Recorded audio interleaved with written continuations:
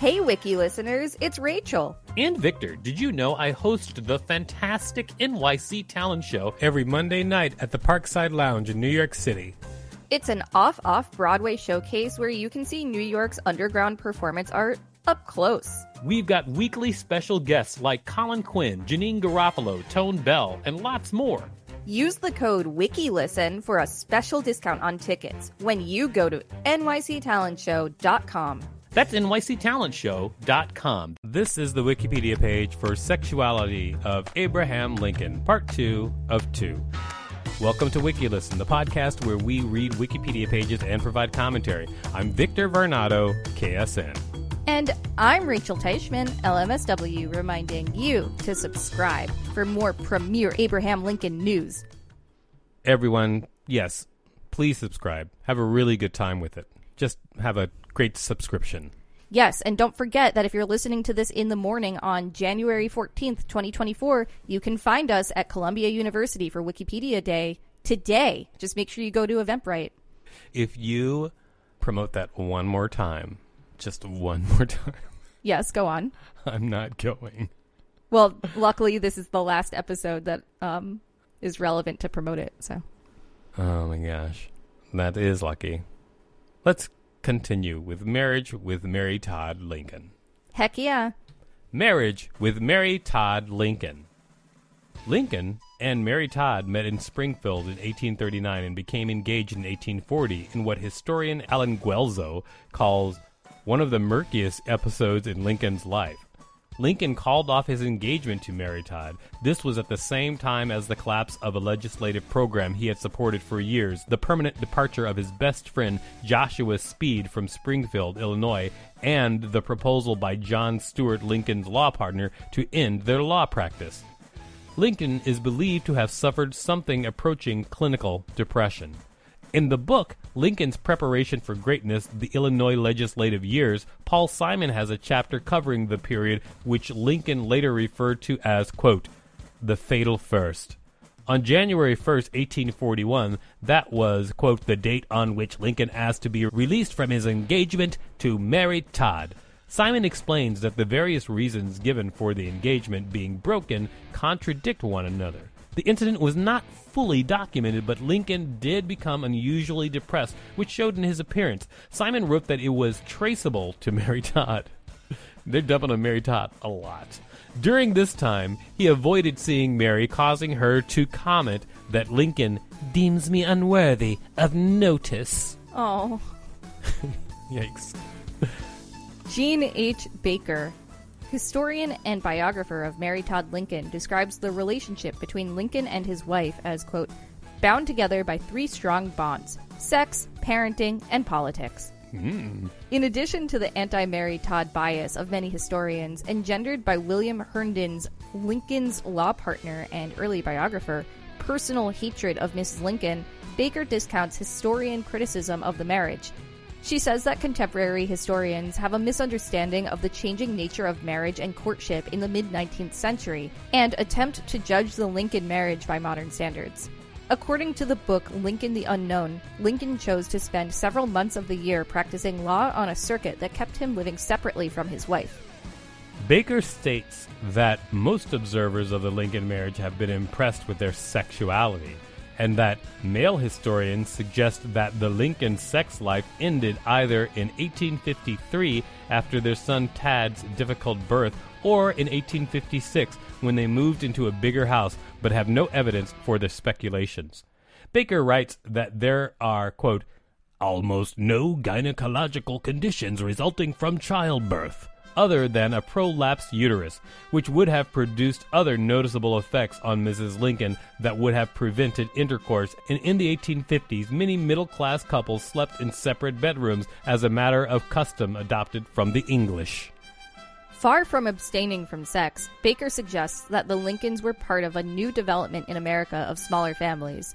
The birth rate declined from 7 births to a family in 1800 to around 4 per family by 1850. As Americans separated sexuality from childbearing, forms of birth control such as coitus interruptus, long-term breastfeeding, and crude forms of condoms and womb veils available through mail order were available and used. The spacing of the Lincoln children, Robert in 1843, Eddie in 1846, Willie in 1850, and Tad in 1853, is consistent with some type of planning and would have required, quote, an intimacy about sexual relations that for aspiring couples meant shared companionate power over reproduction. Herndon Lincoln's law partner and biographer attests to the depth of Lincoln's love for Anne Rutledge. An anonymous poem about suicide published locally 3 years after her death is widely attributed to Lincoln. In contrast, his courting of Mary Owens was different. In 1837, Lincoln wrote to her from Springfield to give her an opportunity to break off their relationship. Lincoln wrote to a friend in 1838, quote, I knew she was oversized, but now she appeared a fair match for Falstaff. Falstaff is a fictional character, and he's just a big fat dude in a Shakespeare play. Oh. Yeah, Lincoln was throwing shade. That's like saying she should be married to Shrek. I mean, Wiki listeners, you can support us by listening to this message while you throw shade using Shakespearean quotes. Thank you for listening to that message. Now let's get back to Lincoln throwing shade at people and his relationship with Joshua Speed. Ooh, it's about to get spicy in here. Relationship with Joshua Speed. Lincoln met Joshua Fry Speed in Springfield, Illinois in 1837 when Lincoln was a successful attorney and member of Illinois' House of Representatives.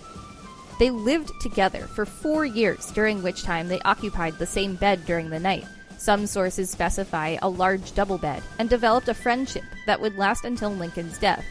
According to some sources, William Herndon and a fourth man also slept in the same room.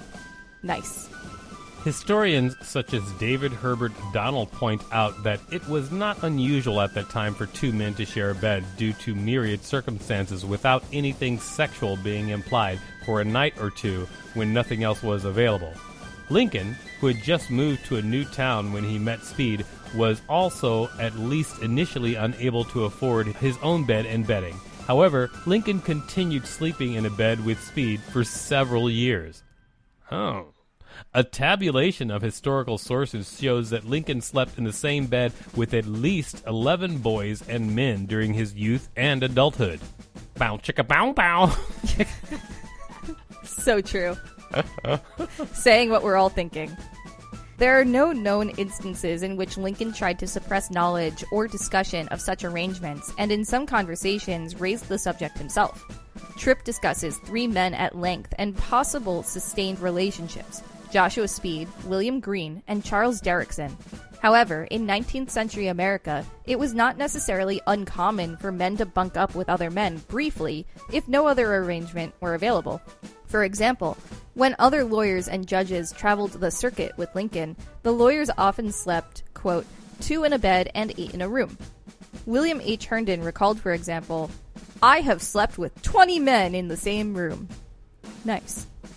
In the 19th century, most men were probably not conscious of any erotic possibility in bed sharing since it was in public. Speed's immediate casual offer and his later report of it suggests that men's public bed sharing was not then often explicitly understood as conducive to forbidden sexual experiments.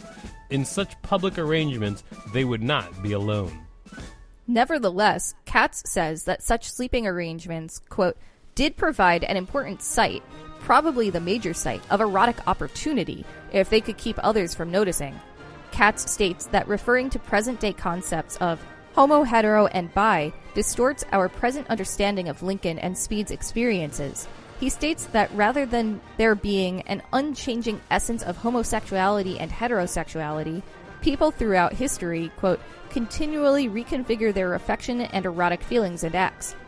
He suggests that the Lincoln-Speed relationship fell within a 19th century category of intense, even romantic, man-to-man friendships with erotic overtones that may have been, quote, a world apart in that era's consciousness from the sensual universe of mutual masturbation and the legal universe of sodomy, buggery, and the crime against nature, end quote. Some correspondence of the period, such as that between Thomas Jefferson Withers and James Henry Hammond, may provide evidence of a sexual dimension to some secret same-sex bed sharing. The fact that Lincoln was open about sharing a bed with Speed is seen by some historians as an indication that their relationship was not romantic. None of Lincoln's enemies hinted at any homosexual implications. Joshua Speed and Lincoln corresponded about their impending marriages, and Gore Vidal regarded their letters to each other as having evinced a degree of anxiety about being able to perform sexually on their wedding nights that indicated a homosexual relationship had once existed between them. Despite having some political differences over slavery, they remained in touch until Lincoln died, and Lincoln appointed Joshua's brother, James Speed, to his cabinet as Attorney General. In 2016, historian and psychoanalyst Charles B. Strozier published Your Friend Forever, A. Lincoln, The Enduring Friendship of Abraham Lincoln and Joshua Speed, in which he examines their relationship. In 1982, Strozier had previously written Lincoln's Quest for Union, in which there was a chapter that some had taken as support for the Lincoln gay thesis. Strozier concludes that the relationship was not homosexual and that Lincoln was straight. Relationship with David Derrickson. Captain David Derrickson of the 150th Pennsylvania Infantry was Lincoln's bodyguard and companion between September 1862 and April 1863. They shared a bed during the absences of Lincoln's wife, until Derrickson was promoted in 1863. Derrickson was twice married and fathered 10 children. Tripp recounts that, whatever the level of intimacy of the relationship, it was the subject of gossip. Elizabeth Woodbury Fox, the wife of Lincoln's naval aide, wrote in her diary for November 16, 1862, quote, Tish says, "Oh, there is a bucktail soldier here devoted to the president, drives with him, and when Mrs. L is not home, sleeps with him. What stuff!" This sleeping arrangement was also mentioned by a fellow officer in Derrickson's regiment, Thomas Chamberlain, in the book History of the 150th Regiment Pennsylvania Volunteers, 2nd Regiment, Bucktail Brigade. Wow, that is a very long book title. Historian Martin P. Johnson states that the strong similarity in style and content of the Fox and Chamberlain accounts suggests that, rather than being two independent accounts of the same events as Tripp claims, both were based on the same report from a single source.